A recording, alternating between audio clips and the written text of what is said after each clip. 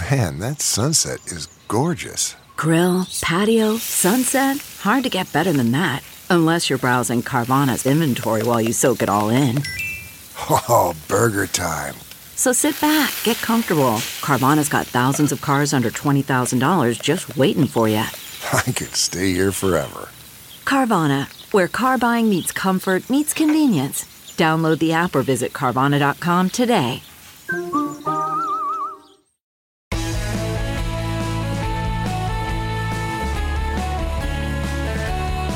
Hello, friends and neighbors, and welcome to our weekly Reporters Roundtable on the Bill Press Pod this Friday, August 13.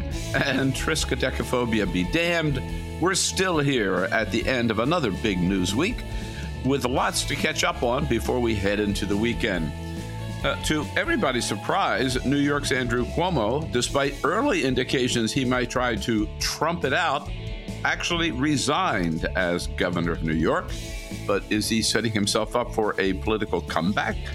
Equally to everyone's surprise, the Senate actually passed a bill, first time in a long time, a $1.2 trillion bipartisan bill on infrastructure. Now, the big question is, can they get enough votes in the House? And can Democrats also round up enough votes for their $3.5 trillion so-called human infrastructure bill coming up next? And on the COVID front, while new COVID cases soar among the yet unvaccinated population, at least 3 Republican governors still refuse to follow CDC guidelines on masks and vaccinations. Will they pay any political price? Plenty for today's panel to sink their teeth into, so let's jump right in with Leah Askarinam, editor-in-chief of the National Journal Hotline. Hello, Leah. Good morning, Bill. Good to have you back. Sudeep Reddy, managing editor of Politico. Welcome back, Sudeep. Hi, Bill. And Gabe DeBenedetti, national political correspondent of New York Magazine. Hello, Gabe. Hey, Bill. Good to be here. Well, it may not have deserved it, but it got most of the headlines this week. So let's start with New York. And here is Governor Cuomo about halfway through his address to the people of New York, where he kindly dropped the big bomb. New York tough means New York loving. And I love New York. And I love you. And everything I have ever done has been motivated by that love. And I would never want to be unhelpful in any way. And I think that given the circumstances, the best way I can help now is if I step aside. All right, let's start with our New Yorker. Gabe, honestly, did you see this coming? And what does it mean for the people in New York? It's hard to say whether I saw it coming. I don't think anyone saw it coming in precisely the shape that it did come in. Obviously, the findings of the report, the investigative report, the Attorney General's report, were fairly devastating and really horrifying what Cuomo had done. But I think one of the things that's very interesting here is you saw throughout his speech when he was winding up to this resignation, a lot of people, if you just looked on Twitter, people who know him very well, who follow him and have followed him for years, kept saying, this is Cuomo digging in. This guy does not resign. There's no way he's going to fight this out. He's going to stick this out. And then he said, by the way, I'm resigning in 14 days. So, I was surprised in that sense. I wouldn't be surprised if he's trying to mount some sort of political comeback down the line, but we can talk about that later. As for what it means for the people of New York, we'll get our first new governor in a very, very long time. Now the 2022 gubernatorial race is going to be even more interesting than it previously was. But I think one of the big questions right now is, obviously, it's a very politically interesting moment for COVID purposes. Obviously, the resurgence in New York is not as bad as in some other places, but there are still some big questions, particularly about school reopenings. And we're going to have a major shift in the leadership of the state, just as a lot of these debates are breaking down. And in terms of broader politics, well, Andrew Cuomo was a massive figure in American politics over the last year and a half, and all of a sudden he's no longer. Does it have any impact, Leah, on the Democratic Party nationwide? I wouldn't say that there's a clear impact. What happened with Andrew Cuomo was so isolated to kind of him and potentially his circle. We saw Democrats distance themselves from him pretty quickly after the first accusation started coming out, and when the Attorney General's report came out, that's when you really saw the dam break and saw, President Biden call for Andrew Cuomo to resign. So I don't think it has a major impact nationally for Democrats. I think the question now is who the new governor, Kathy Hochul, first female governor of New York, who she chooses as her running mate, and if there is a Democratic primary ahead of 2022. I mean, I was surprised that he resigned mostly because he was up for re-election in 2022. And so I kind of expected him to wait this out and then just not run. But now I think we have a potentially interesting Democratic primary on our hands. We'll see. And Sudeep, Lieutenant Governor Kathy Hochul made no bones about the fact that she's not really a Cuomo insider and things are going to be different. Yeah, exactly. She had to separate herself as much as she could from this, which is different from a lot of people who seem to have gotten entangled in this.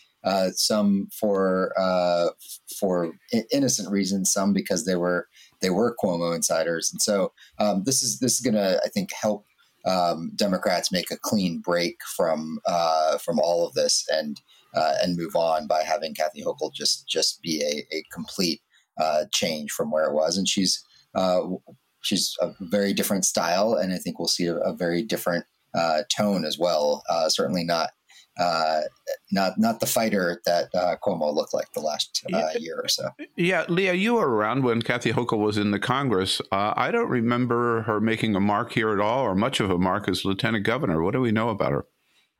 So I actually spoke to her a couple years ago as lieutenant governor about being a running mate for an article I wrote about women on running for office on the same ticket as men. And I believe it was in 2019. And at the time, she was already emphasizing that she and Cuomo had a kind of divide and conquer approach. So her congressional district was in Buffalo, but she served for a really short time because she was elected right before redistricting. So her district was very quickly drawn into a very Republican district. So she really didn't have much time to make a major national impact, but she is known in New York State as, she's had more of a kind of moderate record. She was known as the candidate who would get votes outside of New York for the governor's ballot, outside of New York City. Right. And so now she gets to choose a running mate, likely who has deep New York City connections to kind of, consolidate the state behind her. Gabe, several of you have mentioned, or a couple of you have mentioned that very quickly, Democrats, starting with Nancy Pelosi, Chuck Schumer, the entire New York delegation, most of the New York legislature, Democrats there, Democrat Joe Biden, called for Cuomo to resign. Quite a contrast with, I just noticed this morning, new information coming out about Congressman Matt Gaetz under criminal investigation for crimes a lot worse than Andrew Cuomo was accused of. I haven't heard any Republicans calling for Matt Gaetz to resign. Are we looking at a double standard here, the way the parties approach this? Yeah, I mean, Bill, we could have had this conversation literally any day over the last 5 years. I mean, let's be very clear that this is Donald Trump was accused of pretty egregious things, too, in terms of personal behavior. And of course, Republicans were not, by and large, calling on him to resign. Yeah, there are different ways that these parties handle these things. But I think the truth is that a lot of Democrats are making the calculus, and it's not a very hard calculation to make, that they don't need Andrew Cuomo in their party. He's not that influential a figure in the national party. Now, he used to be close to Joe Biden, and Nancy Pelosi used to like him. He and Chuck Schumer have always had a complicated relationship, but especially in recent months, as this has dragged on and Cuomo has really dug in, national Democrats have not really felt the need to stand by him or to say much positively about him, because there have been questions about the way he ended up handling the COVID response in New York. Obviously, the findings of the various reports and of journalistic reporting on Cuomo have been fairly galling. And Democrats basically said, well, we don't need this right now. If this person is really supposed to be a leader of our party, this isn't the message that we want to send. There's nothing complicated about it. Republicans have simply made the opposite calculus, which is that no one person is representative except for Donald Trump, and you can't say that Donald Trump did anything bad ever. So let's move on from that conversation entirely. But I do think there's something interesting here, which is that Cuomo, many people have said that Cuomo is a Biden Democrat. I don't think that's exactly right. Cuomo is a Cuomo Democrat, and he had a very distinctive operating style. But I saw this. Some folks have been talking about this in New York journalistic circles. The combination of Kathy Hochul and Eric Adams, who will be the new mayor of New York City, is a pretty good approximation of Joe Biden's political coalition. Mm-hmm. Fairly moderate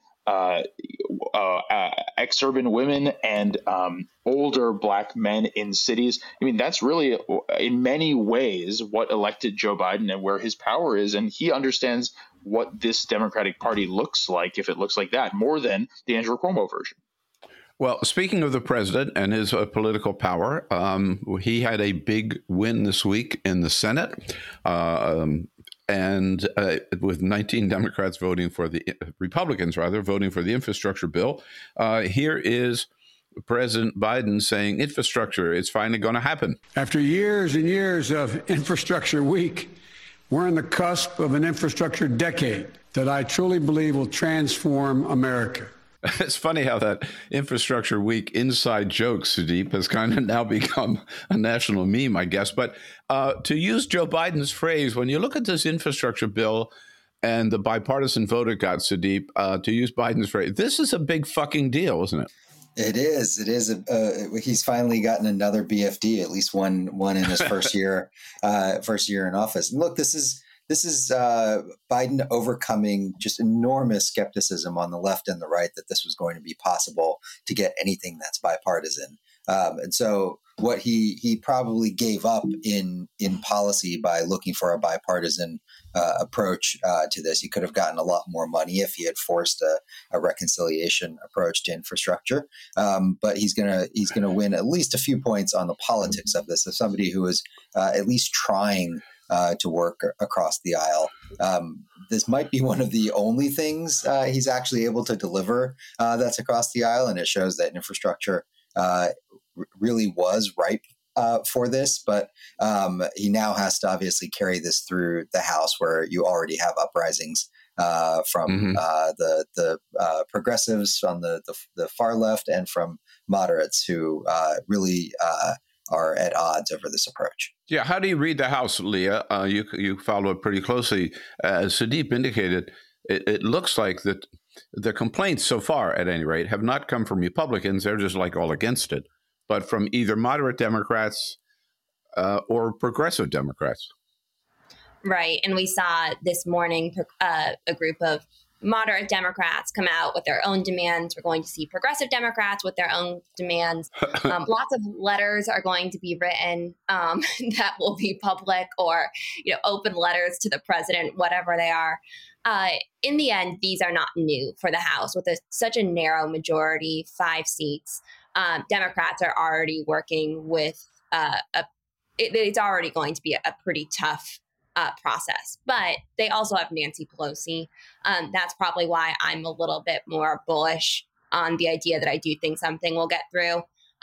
She's generally been pretty good at getting her caucus in order. So I can imagine in the next few weeks seeing progressive statements come out with their own demands, and maybe a little bit of back and forth with the Biden administration.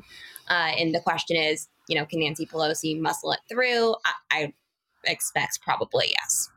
I was at the briefing at the White House this week on Tuesday, and every time this subject came up, Jen Psaki, the press secretary, just simply said, "We have total confidence in Nancy Pelosi's leadership." She repeated it over and over, right? Yeah. They don't want any distance between themselves and Nancy Pelosi. But Gabe, 19 Republicans voted for this, despite the fact that from Bedminster, New Jersey, Donald Trump kept saying, "No, this is a bad deal. Don't give Joe Biden a win."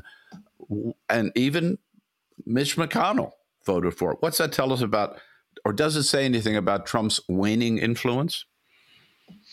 I think Trump's influence over the way that individual senators vote on things like infrastructure has always been a little bit overstated. This is not the most politically salient bill right now in terms of, Trump's base voters. And Trump releasing these statements via email has nowhere near the impact that his tweets used to, or that, his going up in the White House briefing room and just saying things used to, or even in front of the helicopters when you could barely hear him. I think the truth is that, sort of what we've just been talking about, there was always political space for some sort of infrastructure deal. And I think what you saw over the last few months with Republicans talking about some of the positive elements that they really liked of the recovery package, the COVID recovery package, even though they hadn't voted for it, I think that was very instructive, because there's a lot of stuff that they can vote for, that they can support, that's very popular even among their voters. And that's also true in this infrastructure package, that they didn't think that they were getting enough credit for. So sure, move on from this, say that you can take this win. They're not suddenly becoming, Joe Biden's best friends. They're not going to vote with him for a lot of other stuff. And in fact, having voted for this gives a lot of them the opportunity to say, we voted with you on infrastructure. We're going to stand strong against your, massive liberal takeover of the country with the next thing. They'll say that, and then, of course, they'll show up for the ribbon cutting when the new bridge or highway opens. Well, yeah, sure. Welcome to Washington. And take credit for it, even if they voted against it. But depending, Sudeep, on how you define infrastructure, this is only the first of the two infrastructure bills coming. Some still call it the soft or human infrastructure bill. $3.5 trillion, the budget proposal, which followed up the infrastructure vote with a vote by just 50 Democrats pushing that forward. Again, any chance, Sudeep? How do you read it? Yeah, look, that is the real BFD, is if you can get the human infrastructure, the American Families Plan through. That's the one that could have transformational effects. Both from a policy perspective, just a total change in some areas like childcare that haven't seen it, but also from a political perspective, because it will put things in place that are going to be really difficult for any lawmaker to run against or to unwind down the road. And so that's where he's going to have to step up and push this through. The resistance from moderates in the House, and make sure he gets the Manchin cinema senators on board to keep them strong through all of this. Leah, when I looked at the list of what's in this human infrastructure bill, I mean, it is the wish list, the forever progressive wish list, right? Everything is in it. Free K through 12, free community college, expanding Medicare to include vision and dental and hearing. I mean, it goes on and on. I mean, this is I think Bernie Sanders said it would be the biggest investment in working families, if you will, since the Great Depression. Yeah, would being the key word Good there. Point. I mean, it's funny when you say progressive wish list. That's literally a phrase that Republicans are using and had used the 2020 campaign to characterize Democrats as, kind of taking their narrow majority, Biden's narrow win, and overreaching. So that's something that, we're going to see Republicans continue to use. That said, are we going to see Joe Manchin and Kyrsten Sinema come out in favor of all these items? I mean, absolutely not. This is, I think, a very much a starting point. And the question is, first off, if you look at the Republicans who voted in favor of the Senate bill that went through, very few of the ones who voted in favor were actually in competitive races in 2022. It was just Lisa Murkowski and Chuck Grassley, which, I mean, whether that's competitive race is one question, whether he runs for re-election is another one. But I mean, there's still a major political calculus that most Republicans are going to have to make, in addition to a lot of Democrats who are going to be in tough races in the first midterm of Biden's administration. And you could expect they're going to have to make some pretty difficult calculations there. And Gabe, what I find interesting in this too is that the key player maybe in getting this, the key player in getting, first of all, the infrastructure bill through, and now in getting the follow-up bill through, is Bernie Sanders, right? Who you and I think, first got together, Gabe, back in 2016, talking about Bernie Sanders, and now he's become, a major force pushing this legislation through, which is not everything that progressives want. I have to say, I keep having flashbacks to when Bernie was first talking about running for president in 2016, and he kept delaying his announcement of his presidential campaign, which of course he didn't expect would propel him here. But he kept delaying it because he wanted to be able to do more work in the budget committee. He cares a lot about the budget committee. And now as the chairman, is someone who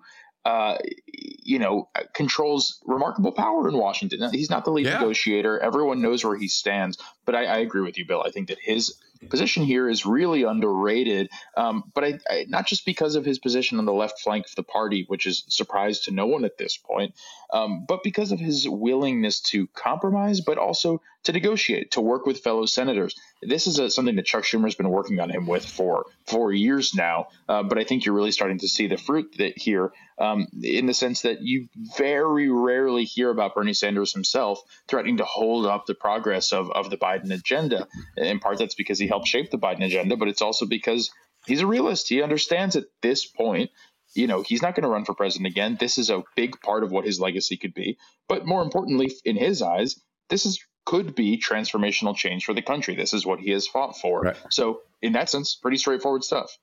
Yeah. Pragmatic progressivism, I guess, a new school here for Bernie Sanders.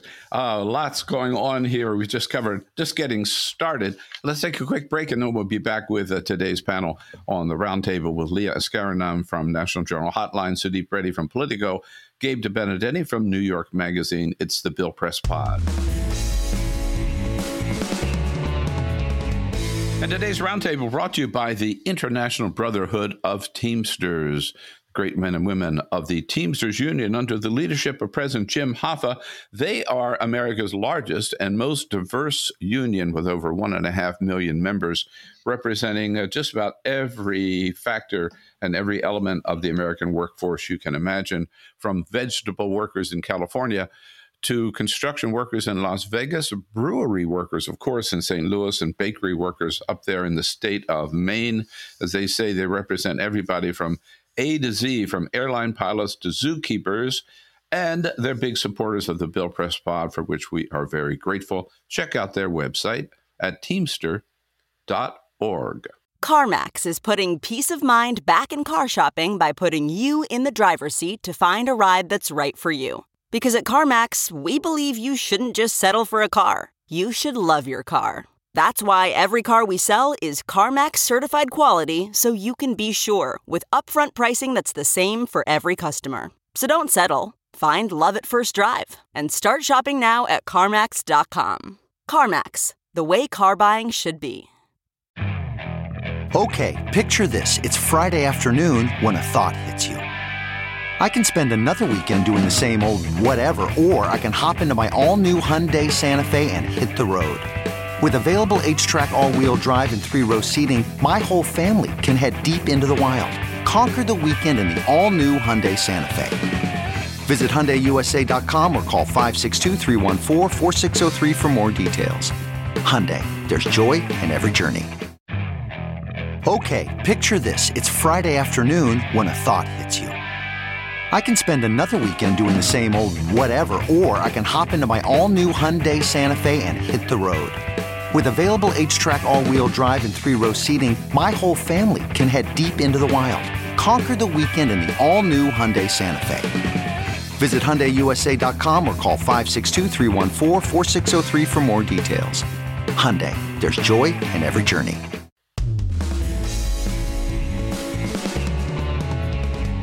And we're back on the Bill Press Pod, and today's Roundtable. Gabe DeBenedetti joins us, national political correspondent at New York Magazine, Sudeep Reddy, managing editor of Politico, Leah Askarnam, editor-in-chief of the National Journal Hotline. Yesterday, the big numbers from the census came out, looking at the results of the last census, which shows that America is more diverse, less white, more urban, and less rural. Leah, you did a whole webinar on the hotline on redistricting and what to expect. Who does this help? Who looks good coming out of these numbers, Democrats or Republicans? Well, I think it actually feels a lot like the results after the reapportionment data was released by the census. And full disclosure here, I am relying a lot on Kirk Bato's reporting from yesterday at National Journal, who's been covering this. But what we're seeing is basically Republicans have affirmed their advantage. They look like they'll be able to draw themselves an additional 7 seats, which is enough to regain the majority. That's not surprising. That's something that we had expected to see. The silver lining for Democrats is that the growth in population that we did see occur, and again, the national growth was really slow. It hasn't been this slow, I think, since in a long time. It had been a long time. I'm going to space out on the date. But where there was growth was in the suburbs. And that is where Democrats have been making a lot of progress in the last 5-6 years, especially. Then we're seeing outside of suburbs and outside of cities, a majority of counties have seen a decrease in population. So all of this is to say that the places that have been traditionally Republican strongholds are decreasing in population. The places where Democrats are gaining traction are increasing in population. Now, whether there's an immediate impact from that in 2022 remains to be seen, but we're talking about redistricting for the next 10 years. And so we could see some of these districts that start off being, likely Republican, lean Republican, start gravitating toward Democrats, kind of like what we saw in the 2018 wave after seeing these suburban Republican districts remain, really solid red through redistricting in 2011 all the way through 2018, take a pretty hard turn with the 2018 midterms. So Sudeep, it seems to me then that what Leah is describing is like a split screen where on the one hand, if you look at the demographics and if you look at the geography, getting more diverse and getting more urban and more suburban and less rural, that helps the Democrats. On the other side of the screen, Republicans in red states hold the power to draw the new district lines. And so they can basically defy what the census numbers are and still come up with more seats in the Congress. Is that the way you read it? Yeah, and it does mean that the really toxic politics we've had of the past decade are likely to continue in this kind of approach. The urban-rural divide that we've witnessed, the red state, blue state divide, all the things that are animating our discussions about COVID and vaccines and everything else will continue in this kind of approach. It's obviously a historic shift to see this happening, but I tend to think it won't happen without quite a bit of fighting as it happens. So people who are seeing their representation slowly diminish are going to perhaps see some of the greatest grievance along the way as it happens. And Gabe, you, without giving away too many secrets, you now find yourself, at least temporarily, in the state of Texas. I mean, there's a great example, right? Texas, like California, is a majority-minority state, but it's not reflected in the political representation. Sure. I think that, Democrats in general are well past now for the last few years, the whole idea that demographics is destiny. But just Texas is a great example of what we're talking about, because Texas has been changing very rapidly. And with that has come a lot of Democratic um, excitement, shall we say, that it's going to be a blue state any day now. And that's not happening. It's getting significantly closer than it was, at least on the national level, statewide. Beto O'Rourke came close. Joe Biden came closer than Hillary Clinton, who came closer than Barack Obama.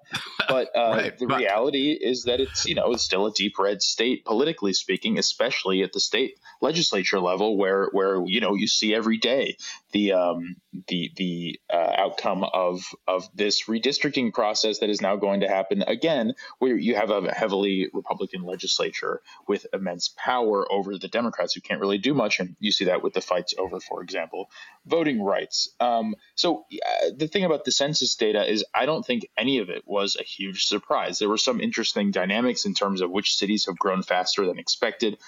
But we know and have known for a long time that this country is diversifying quickly. I think that the bigger question right now is what these fights over redistricting are going to look like. But then again, that's just what we've been saying. And it's what everyone in politics has been saying ever since Joe Biden won. Right. Leah, the only way out I see for Democrats is something like has happened in California, and which is contained in the voting rights bill, which would take redistricting out of the hands of the elected politicians and put it in the hands of some commission or something. Do you, at the national, do you see that happening in many states? So we're seeing redistricting commissions form in a lot of states. And actually, we've seen in some Democratic states a little bit of buyer's remorse there, where states did not realize that they were, like Virginia, did not realize that they were going to be Democratic states by the time of 2021 redistricting. But I will also just warn that this idea that all redistricting commissions are independent is just not true. A lot of them they're all built differently. Some of them are nonpartisan, some of them are bipartisan, some of them are appointed by the state legislatures. So there's not a clear answer in each of those individual states. Now, what's really important to watch the rest of the year is whether the For the People Act, like you mentioned, does pass. Right now, we're seeing individual state legislatures and some commissions start drawing congressional maps based on the data that came out yesterday. They're going to start, finalizing those maps pretty soon. And so time is running out for the People Act to actually prevent partisan gerrymandering from being part of the DNA of congressional maps for the next 10 years, unless there's, a way to retroactively implement that. So I just can't emphasize enough how important that timeline is right now, and how that really is the big question that could define the next 10 years of politics.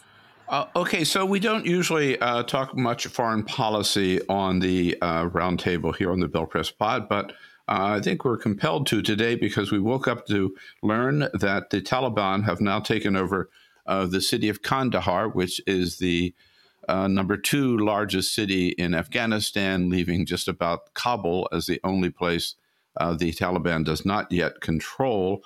And already, Sudeep, we are seeing headline after headline saying this is Joe Biden's big foreign policy mistake. Is this how it's going to be remembered? The American people don't seem to want to stay in Afghanistan. It could be remembered as a big American mistake for the last 2 decades. I don't know if Joe Biden himself is going to take all that much blame for this one. It all depends on how much he's able to contain what happens in Afghanistan and keep it there throughout his term. That's really the question for Biden specifically. Unfortunately, as we watch these horrific scenes of capital after capital, of regional capitals falling in Afghanistan, it's barely registering across the country here, because Americans are wondering, why are we still there after 20 years? Why haven't we made all that much progress with it? It's going to be a pretty grim backdrop for Biden commemorating the 20th anniversary of 9/11 as these scenes come up over the next month in Afghanistan, because it will just lead us to ask, like, what have we made of these last 2 decades since this happened? Yeah. And again, Gabe, I saw this morning Mitch McConnell is now demanding that Joe Biden send troops back into Afghanistan. Of course, we're sending 3,000 just to help people get out of Kabul. But there's Sudeep Benninger, there's zero public support for restarting this war, is there? There's zero public support. There's also zero congressional support. I mean, Mitch McConnell is not speaking for most of Congress. Joe Biden, in fact, has been saying this internally, externally. This is the point that he made over and over and over during the Obama administration. You could accuse him of many things, but during the Obama administration, he was a fairly consistent voice saying we need to draw down in Afghanistan sooner than particularly the military wanted him to, because there's no political support out in the public, but also in Congress. Again, I think the scenes that we're seeing right now are truly devastating and pretty terrifying. But the point that many in the White House have made is, they're going to try and mitigate however they can. But without the support of the American people for this war, four presidents now have been involved in this war, and 3 of them have now promised to end it. Biden says that's what he's doing, and that's where the popular support is. Yeah, the real question, as Sudeep correctly said, I think, is how the ramifications of this play out over the next few years, politically speaking. But in terms of short-term decision making, if you think that Joe Biden is listening to Mitch McConnell on this, I've got an infrastructure package to sell you. Right. And back home, just a final couple of questions here about where we are on the political front of the COVID crisis. I mean, the White House, particularly the president, they've tried very, very hard to depoliticize the whole issue. But at the same time, with COVID cases back up again, new cases and new hospitalizations, particularly because of the Delta variant, at least 3 Republican governors, Ron DeSantis in Florida and Greg Abbott in Texas and Kristi Noem in South Dakota, have refused to go by CDC guidelines in terms of masks or social distancing or vaccinations. Leah, there's a little backlash in each state. Could this become a political, boomerang for them? Absolutely. I mean, I keep thinking about right now, those 3 governors in particular are using ideology, right, as their defense. It's about liberty, about freedom to do whatever you want to do, and kind of ignoring the actual human toll. And it's just, I keep having flashbacks to Bobby Jindal running for president while incredibly unpopular in Louisiana because of their budget problems, and basically saying, well, I was fiscally, I wanted to back off. I wanted to cut taxes, and that's what Republicans want. And now the state is, in an economic disaster, but, kind of using ideology to make a stand on the national stage, and potentially paying real consequences at home. I will also note that Greg Abbott is facing primary challengers in 2022, and I do think that's a major factor in his current decision making. Well, certainly, Sudeep, there's still a lot of voices out there who are poo-pooing the importance of masks, and starting with Rand Paul in the Senate, and even among some evangelicals. Here is Pastor Joshua Feuerstein the other day preaching to his mega church. Listen to me. I understand, and let me speak now to the cameras, to every Christian that is cowered in your home. You have a sound mind. You don't have to wear the mask. You got Jesus. You don't need the vaccine. You got Jesus.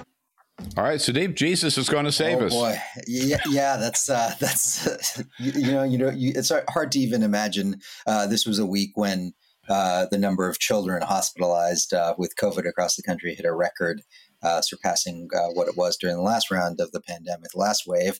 And views are just fixed. People, due to Trump politics or whatever else, have just have been fixated on the vaccine, been fixated on masks, and it's almost like we're gonna have to just figure out a way to get by with at least a third, maybe a half of the country not willing to go along with masks or vaccines or a lot of other mitigating effects. And the politics are obviously what's driving it, and will continue to drive it for as long as the pandemic lasts. Yeah, and I might also mention Congresswoman Marjorie Taylor Greene is quoted this morning when she was asked about the rising number of hospitalization cases and not enough hospital beds or whatever. She said, basically, I'm paraphrasing, so what? None of us are going to live forever. Yeah, there you go. Gabe, where do we come out on this in terms of the politics of it? In terms of dealing with this, it's not so much maybe the government agencies, I find, taking the lead as the corporate entities. More and more companies are saying, if you're coming back to work, you got to be vaccinated, right? Yeah. And so it's not, rather than a government mandate, it's a corporate demand.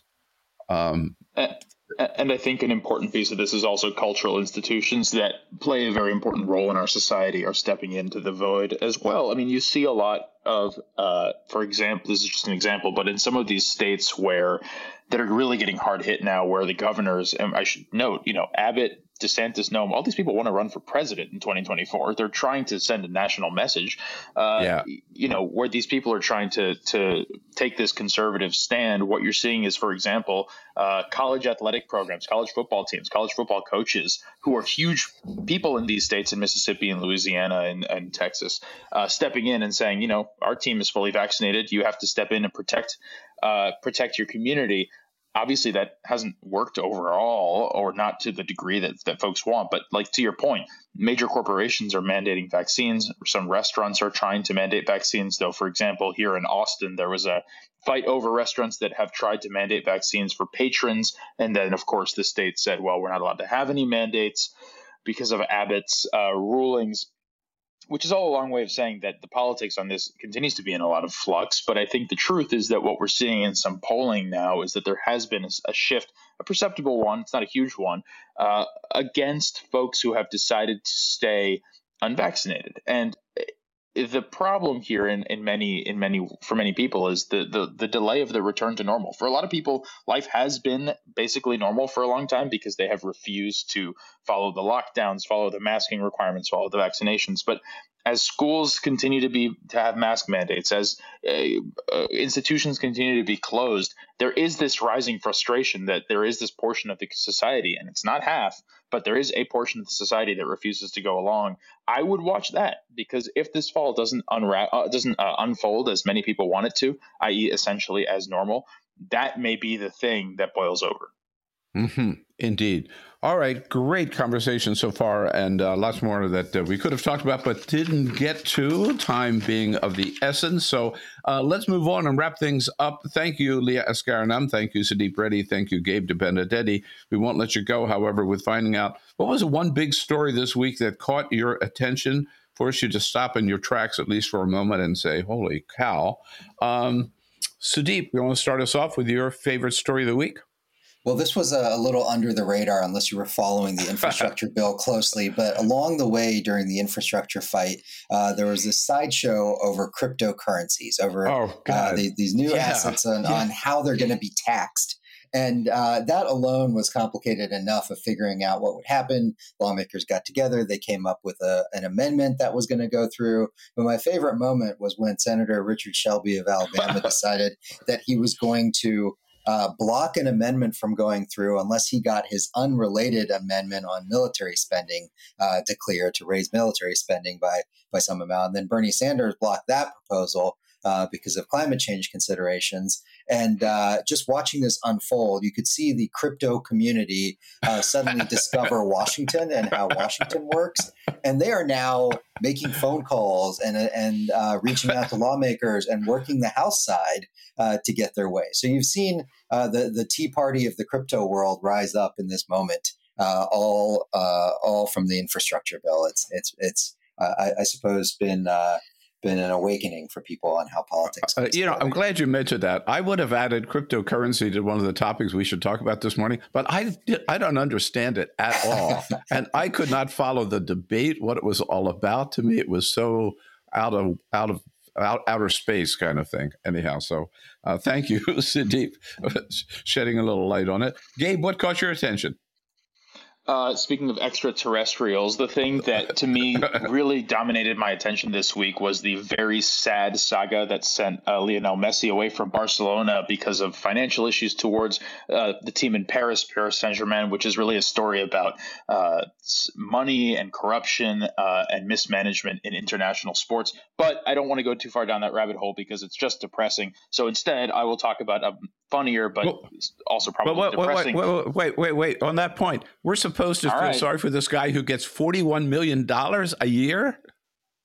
Bill, you can invite me on for a different podcast. I can talk for hours about this. I feel sorry for all of us. But what I do want to talk about here is the New York City has this new COVID vaccine passport that they have rolled out in recent days. And a story in Gothamist caught my eye titled NYC's new COVID vaccine passport, simply a, quote, glorified photo storage app, critics say. And this story basically just outlines how in many restaurants and many institutions in New York, you have to upload your vaccine card to this application so that you can prove that you've been vaccinated. But there's no way in this application to actually prove that what you've uploaded is a COVID vaccine card. So people have instead uploaded pictures of bunny rabbits and kittens. And my favorite was a menu from a barbecue restaurant in San Francisco. And it is all accepted under the app. Oh, my God. Only in New York, right? I guess we could say. Exactly. So where are we, Leah? What's caught your attention? Well, I went for a story that's not about cats this week, mostly because this seems like a story that your listeners in particular might be interested in. The Atlantic published a story by Edward Isaac Dover on Hakeem Jeffries and him being potentially the first Black Speaker of the House. It's just worth a read. It's basically going over the difference between what a solidly democratic worldview looks like versus progressive, and what it actually means to be a progressive, taking race into account and progressive issues. And it's all just kind of summarizes the issues that we've been talking about for the last few months with the Nina Turner special election, with Eric Adams winning the New York City mayoral race. It helps put all of that. Yeah, excellent piece. I'm glad you mentioned that. And for my favorite story, I must admit, I'm sort of obsessed by the latest with Rudy Giuliani. Every week it seems there's a new take on what Rudy is up to. We know that he is he's been disbarred in New York City and I think Washington, D.C. He's under criminal investigation. And some say he's also broke because Donald Trump did not pay his $20,000 a day fee. But we now know that Rudy Giuliani does have a new job. At least he is one of the contributors to the website Cameo. And for $199, he will wish you a happy birthday or celebrate your marriage or a bar mitzvah, or he would even do a little plug for your real estate business, which he did on Cameo. Here is his first appearance on Cameo, touting the real estate business of Samuel Chatwin in New Zealand. Rudy. Give Samuel Chatwin a call if you have an interest in real estate. Sam tells me that over the last 3 years, he's done negotiated millions of dollars worth of real estate transactions. There you go. Would you buy a used car from this guy? I guess. But at any rate, someone said, Gabe, the next deal for Rudy Giuliani may be standing on a street corner on 6th Avenue with a plastic cup in his hand, shaking the coins or something, right? Pretty steep downfall for America's favorite mayor. I just want to point out, by the way, he's not the only person on Cameo. So for Rudy, $199 gets you a greeting. $199 can also get you a greeting from Sarah Palin. Stormy Daniels will cost you $250. And Donald Trump is charging for his greetings. Donald Trump Jr., charging $500 for every little good word that he puts up on Cameo. I don't know, panelists, what you think about that? I was thinking I might offer my greetings for like maybe 50 cents. Do you think guess I might have picked up? Oh, where's for my birthday? Highly recommend. Super fun. You did? You got Cameo from whom? From the weathercaster on Parks and Rec.